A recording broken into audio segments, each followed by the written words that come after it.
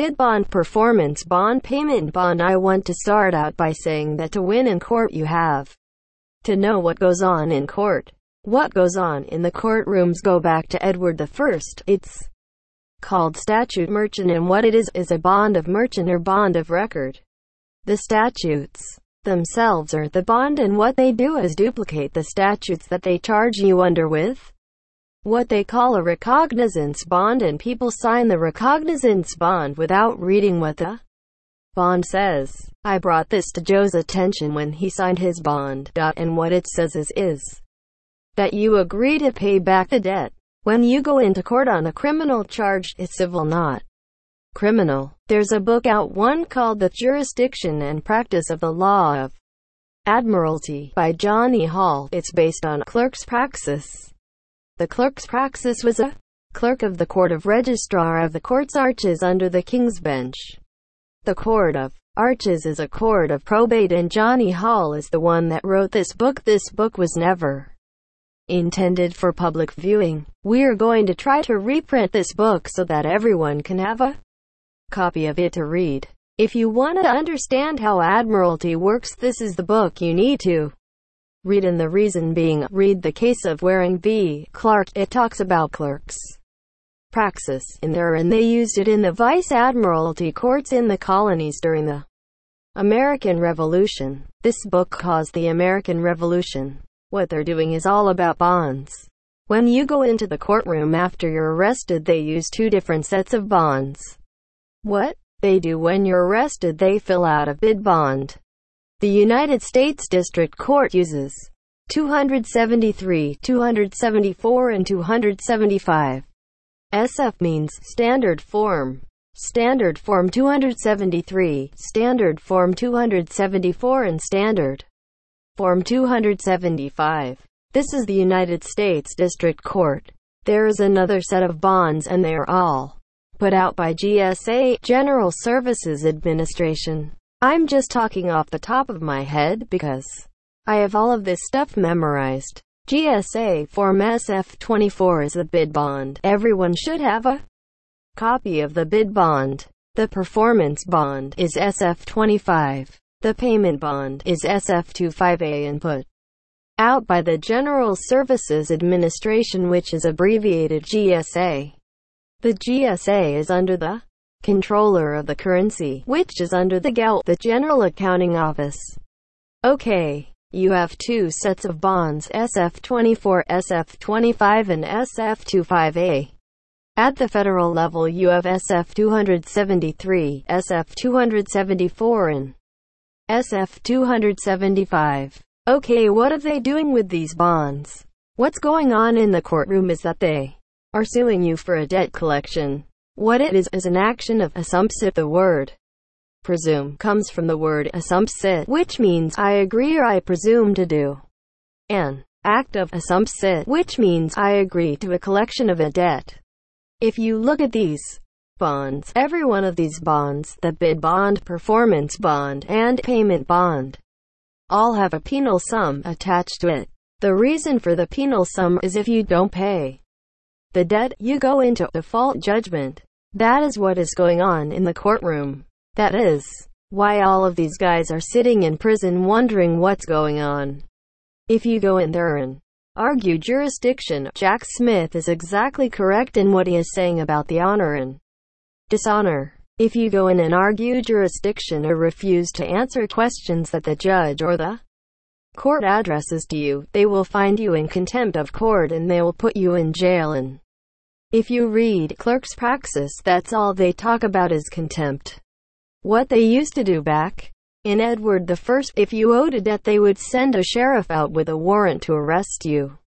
This is all civil. This is not criminal. It's just a smokescreen to cover up what they are doing with mercantile civil law and what they used to do when they arrest people with a warrant and brought the person into court and made them sign a bond to release until the civil suit commenced. It actually says civil suit in Clerk's Praxis. There's some transcripts made of some of my thoughts, and I'm going to write it on the board so that everybody knows how to spell. This is how you spell Clerk's Praxis. Latin for practice. If you look up praxis, it means practice. This is the only book I have ever seen, and I have seen about every admiralty book in existence that's an actual praxis book, and it goes into everything that Jack teaches. It talks about 2 letters of rogatory. It talks about the collection of the debt. What they do is arrest you, then they hold you. Basically, they hold you until the suit has been completed, and when they get default judgment on you because of failure to pay the debt, they put you in prison. Anyone who has been in jail or prison that knows me knows that I'm not wrong. Attorneys are there to cover up the smoke screen.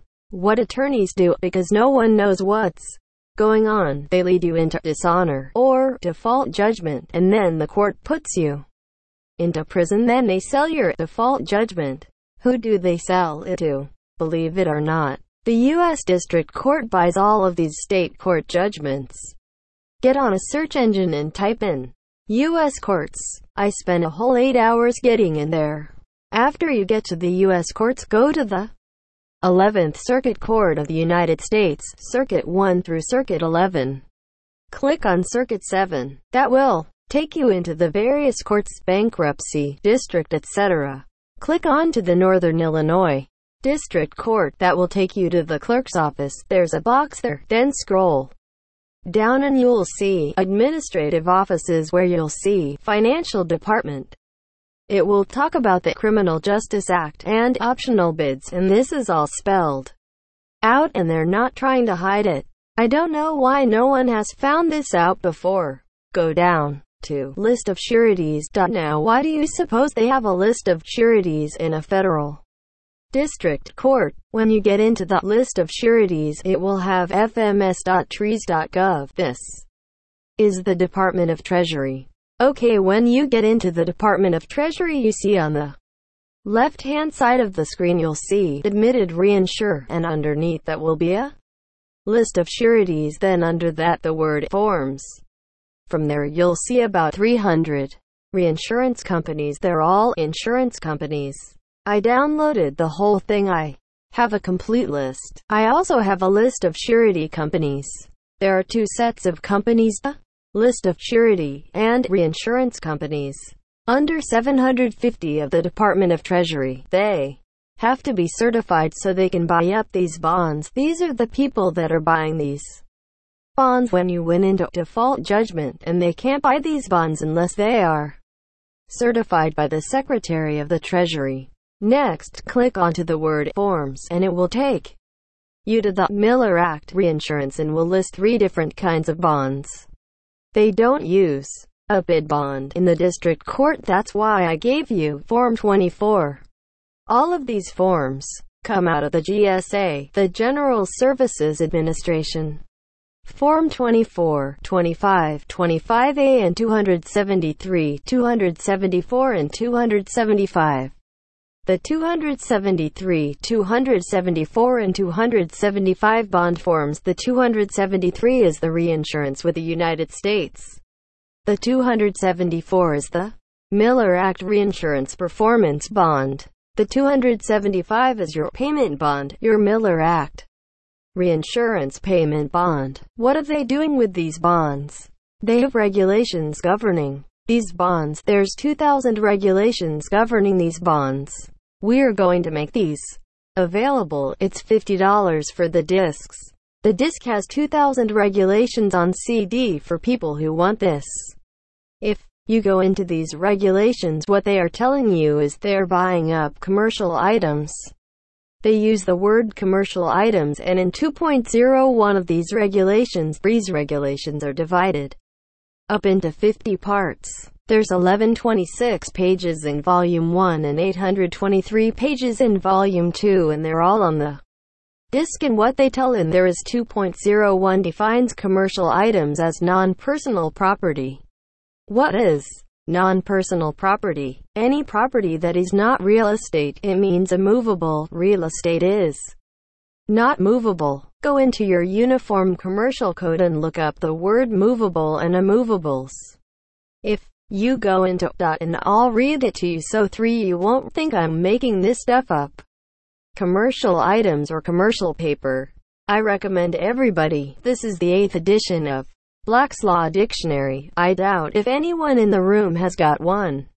This thing is really good. Basically what it says is commercial paper, negotiable instruments, anything you put your signature on is a negotiable instrument under the Uniform Commercial Code, which is the Lex Mercantorium. It's mercantile civil law, and the reason they use Lex Mercantorium in the courtroom is because every one of you are merchants at law, and merchants at law is anyone whom hold themselves out to be an expert because you use commercial paper. Because you use commercial paper on a day-to-day schedule, you are considered to be an expert, and this is why they are not telling you what is going on in the courtroom, because you are presumed to know this because you hold yourself out to be an expert because you use commercial paper all the time. Every time you put your signature on a piece of paper, you are creating a negotiable instrument. Some are non-negotiable, and some are negotiable. Every time you endorse something, you're acting as an accommodation party or an accommodation maker under 3 to 419. An accommodation party is anyone who loans their signature to another party. Read UCC 3 to 419. It tells you what an accommodation maker is and what an accommodation party is. When you loan your signature to them, they can rewrite your signature on any document they want, and that's what they are doing. This is what is going on and what the federal courts are doing. They are buying up these state court default judgments, and these are called criminal cases but are actually civil cases, and call them criminal to cover up what they are doing. If you read Clerk's Praxis, you find that what they call criminal is all civil. They just call it criminal to cover up what they're doing. If you don't pay the debt, you go to prison. Bottom line, I know, I've been there. I told them I wanted the CUSIP Committee on Uniform Identification Process. CUSIP is in the DTC building on 55 Water Street. DTC is the Depository Trust Corporation. It's also called the GFCC, the DTCC, Depository Trust Clearing Corporation, the MSCC, Mutual Securities Clearing Corporation, NSCC, National Security Clearing Corporation, GSCC, Government Securities Clearing Corporation. $1 trillion a day goes through the DTC. CUSIP is a trademark of Standard & Poor's, which is located on the bottom floor of the DTC of 55 Water Street. CUSIP has what is called CINS equals CUSIP International Numbering System. For domestic, they have a 6-digit numbering system, and when they go international, which is where CINS comes in, and ISID equals International Securities Identification Division, it's called ISID PLUS, and they have a global networking system that includes Paine-Webber, which has 10,000 corporations in it. They are the major stockholder in CCA, which is Correction Corporations of America, and they are in Nashville, Tennessee. Everyone should have this list, and what they have done is privatize the system. Everything, even real estate. Ginnie Mae, Fannie Mae, all of HUD. All of your. This is international. Everybody is feeding off of the prison system. All of the major corporations are feeding off of the prison system. How many of you have heard of REIT equals Real Estate Investment Trust, or PZN, which means prison trust? What about all the real estate? They own all the real estate because they hold the bonds on them. You haven't redeemed your bond, so they didn't close your account. Lehman Brothers banking cartel just gave $6 million to New York, which had a deficit. You need to read this treatise. It's 15 pages and lays it all out. They don't call it prison facilities, they call them credit facilities. What does that tell you? Lehman Brothers are underwriting the prison system. Here's what goes on. A contractor comes in, or any corporation could come in, and what they do is tender a bid bond to the U.S. District Court, and they buy up these court judgments. And anytime you issue a bid bond, there has to be a reinsurer. They even have a reinsurance treaty, international treaties. If you read the Constitution, treaties are the supreme law of the land, so they get a reinsurance company to come in and act as surety for the bid bond. Then they bring in a performance bond. All of these bonds, bid, payment and performance, are surety bonds, and anytime you issue a bid bond it has to have a surety. Where is the surety going? It's guaranteeing or reinsuring the bid bond by issuing a performance bond. That's what these performance bonds are. Then they get an underwriter, and that would be either an investment broker or an investment banker. They come in and underwrite the performance bond, which is reinsuring the bid bond. What does the underwriter do with a payment bond?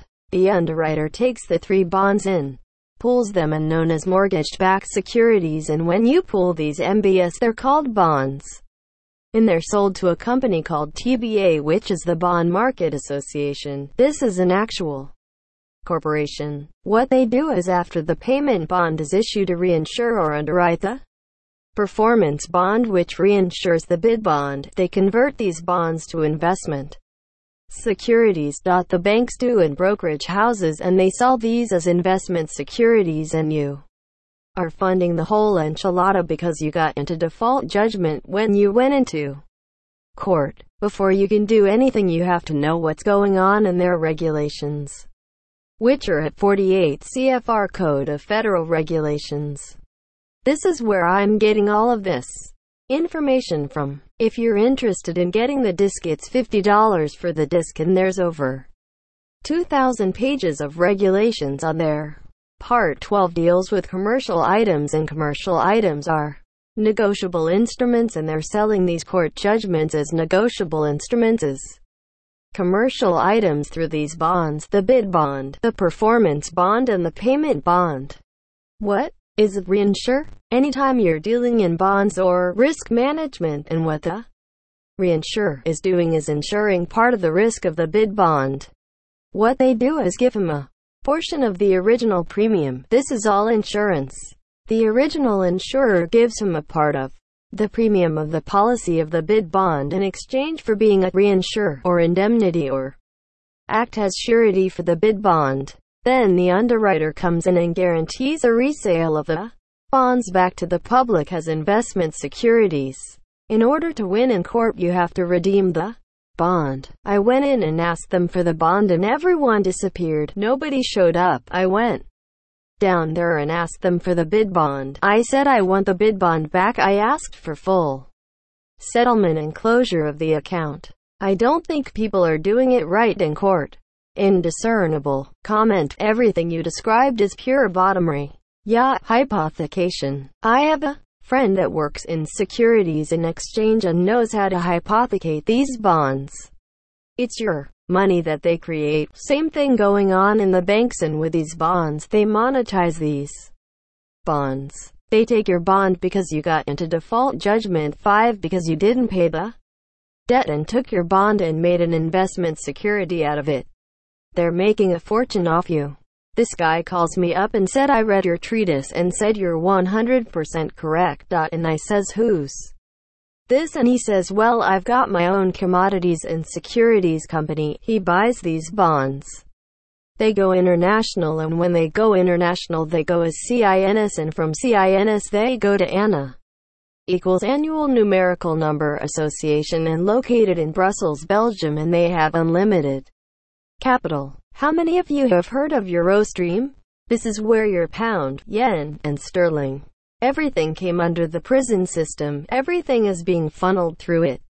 They're all feeding off of it. That's what was behind 9/11, so they could get the state legislature to pass more statutes, bond statutes, so they could arrest people for writing a threatening letter, so they could arrest you for terrorist activity. Paper terrorist, they call it.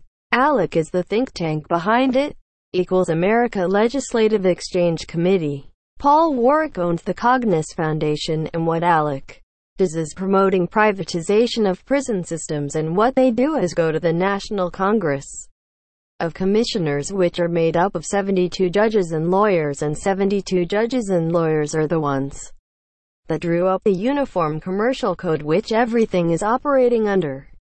Everything is under Lex Mercantoria. If you go into the state statutes, and I don't care what code you go into, will Say the principle of law and equity or law merchant is the decision in all the courts. Everything is commercial. 72117 CFR says that all crimes are commercial.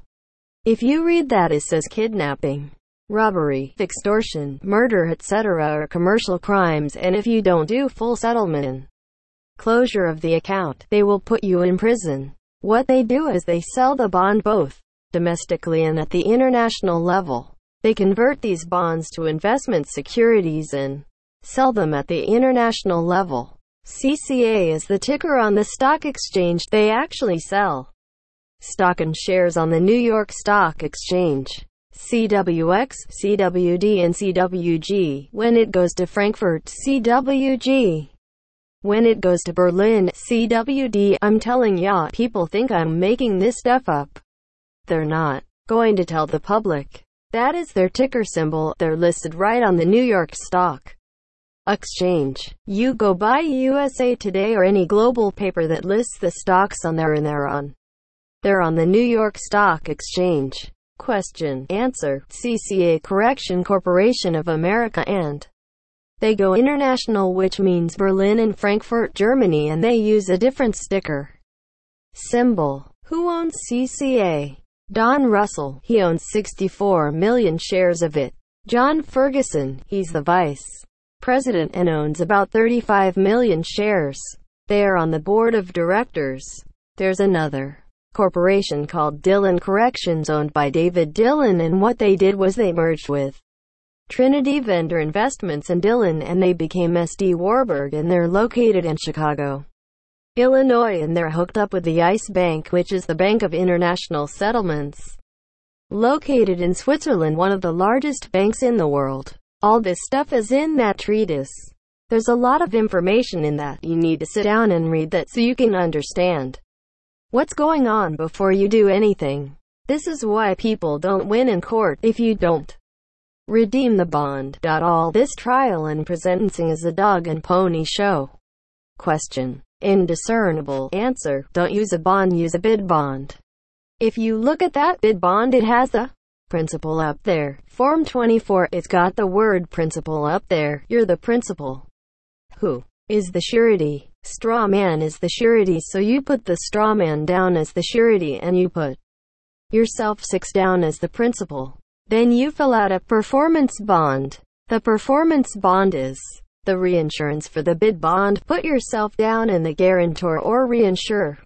The performance bond is 274. You have 3 different bonds: bid bond, performance bond, and payment bond. The payment bond is the underwriter of the performance bond. You can do all 3 bonds. You can underwrite the performance bond and underwrite the bid with the performance bond. That's the reinsurer. They're doing it for you because nobody knows this stuff. You're the one that created all of this mess. Question. Answer. If you have a case pending, what you should do is go to whatever district you're in. I think Ohio is. Go find the Northern District Court and type in your case number, and it will tell you about your bond. Who's got your bond? I'm going after my bond. Question. Are you the reinsurer on the payment bond also? Answer. Well, you're acting as the underwriter to tell you what's going on with the banks. The banks are all tied in with this. Every time you sign a check is a promissory note. The banks made a derivative on it. The banks do not have any money at all. A check is a promissory note, and what they do is endorse it on the back after you present it for payment and endorse it on the back without recourse, and then they sell it as a derivative. They monetize it. They monetize debt under the Monetary Control Act of 1980. They monetize it and sell it internationally. If you have a check for $100, you'll have 20 or 30 international corporations using your check. Question. Is that why they never give you back the checks anymore? Answer. You got it? The question was for the audience. Why don't you get your canceled checks back anymore after you present for payment? The reason you don't get them is that they sell them as a promissory note. All personal checks are promissory notes, and the banks make derivatives out of them and sell them internationally. You're actually loaning money to the bank. You talk about screwed up. Now you know why they have proctologists. You're loaning the money to the bank and the bank loans it to other people with derivatives into the billions. Question. How much are they making? Answer. Trillion of dollars. When it goes internationally, you're getting into 9 and 12-digit figures. 9 digits is a billion, etc. Let's take a 10-minute break. End of part 1, blank, underscore, blank, part 2. Question. I have a court case coming up. If it's already in default, is that necessarily fatal? Answer. You can cure the default. I use the default judgment in same terms of dishonor. Jack is absolutely correct. When you go into dishonor, it looks like what they're doing is suing you civilly, a civil suit for a collection of a debt, and if you go into default judgment, if you have a claim, and I'm taking a mandatory Rule 13. Rule 13 says that when a claim arises from the same transaction or occurrence, it's mandatory that you file a counterclaim. What is your counterclaim? Post-settlement and closure of the account under public policy. You're entitled to a discharge of the debt because number 1, you're the principal and you're the holder in due course of the original account. You own 7 both sides of the account. You own a common stock, the preferred stock, and you're the principal on the account, which means you're the creditor. Everyone is acting like a debtor instead of a creditor.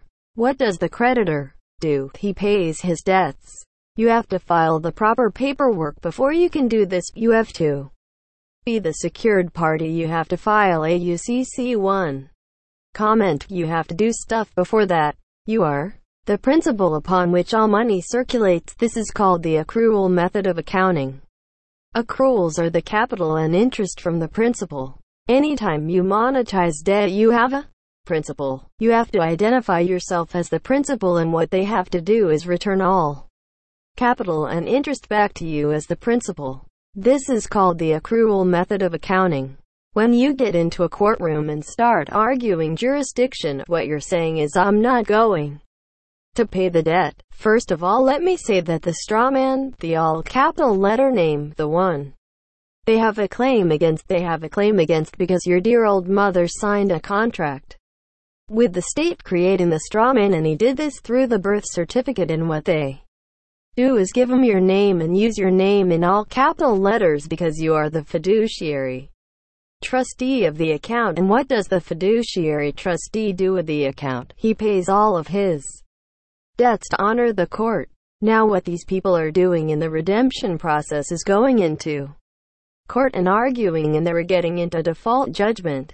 If you argue jurisdiction or refuse to give the court your name, what you can do is a conditional acceptance. There's one person here. She has no charging papers. If they don't charge you, then they don't obviously have a claim against you. They don't have a claim against the straw man as they don't have the charging instruments, but you don't want to start arguing with the court about it. With the conditional acceptance, you can say that, I'm more than happy to give you my name if you can show that charging papers have been put into the court record. I have not seen any papers that show any charges exist. That's a negative averment. What you are doing is rebutting the presumption that they have charges against you. They work by presumption. They don't have to have anything. They work off presumption, assumes it that you owed until you rebut the presumption. Tell them, I'll be more than happy to give you my name. They are drafting you for performance. Anytime the court asks you to do something, and Jack will verify this, they are drafting you for performance, and if you don't perform, you get into dishonor by non-acceptance. They're making a formal presentment under 3 to 501 of the Uniform Commercial Code so they can charge you. And they use the word charge. They use the same commercial words on your indictment, information, and complaint. They use the word charge. The following charges. He has 2 counts of charges RICO, or they charged me with the same identical thing that they charged Roger with. Roger has been to prison for 9. He hasn't even been to trial yet. What he's been doing in there is listening to people that tell him to argue. Is this an Article 3 court under the common law? As soon as he said that, Richard Marcus, who was the judge, said, you obviously don't understand what venue and jurisdiction this court is operating under. They had a business credit report right there in front of him. He said, I'm going to do a psychiatric evaluation on you to see if you're competent to stand trial. When you start arguing, when you put yourself out as an expert on commercial paper and here you go arguing instead of paying and honor the court, then you're in dishonor. He's wondering why they're drugging him, and they're drugging him because he's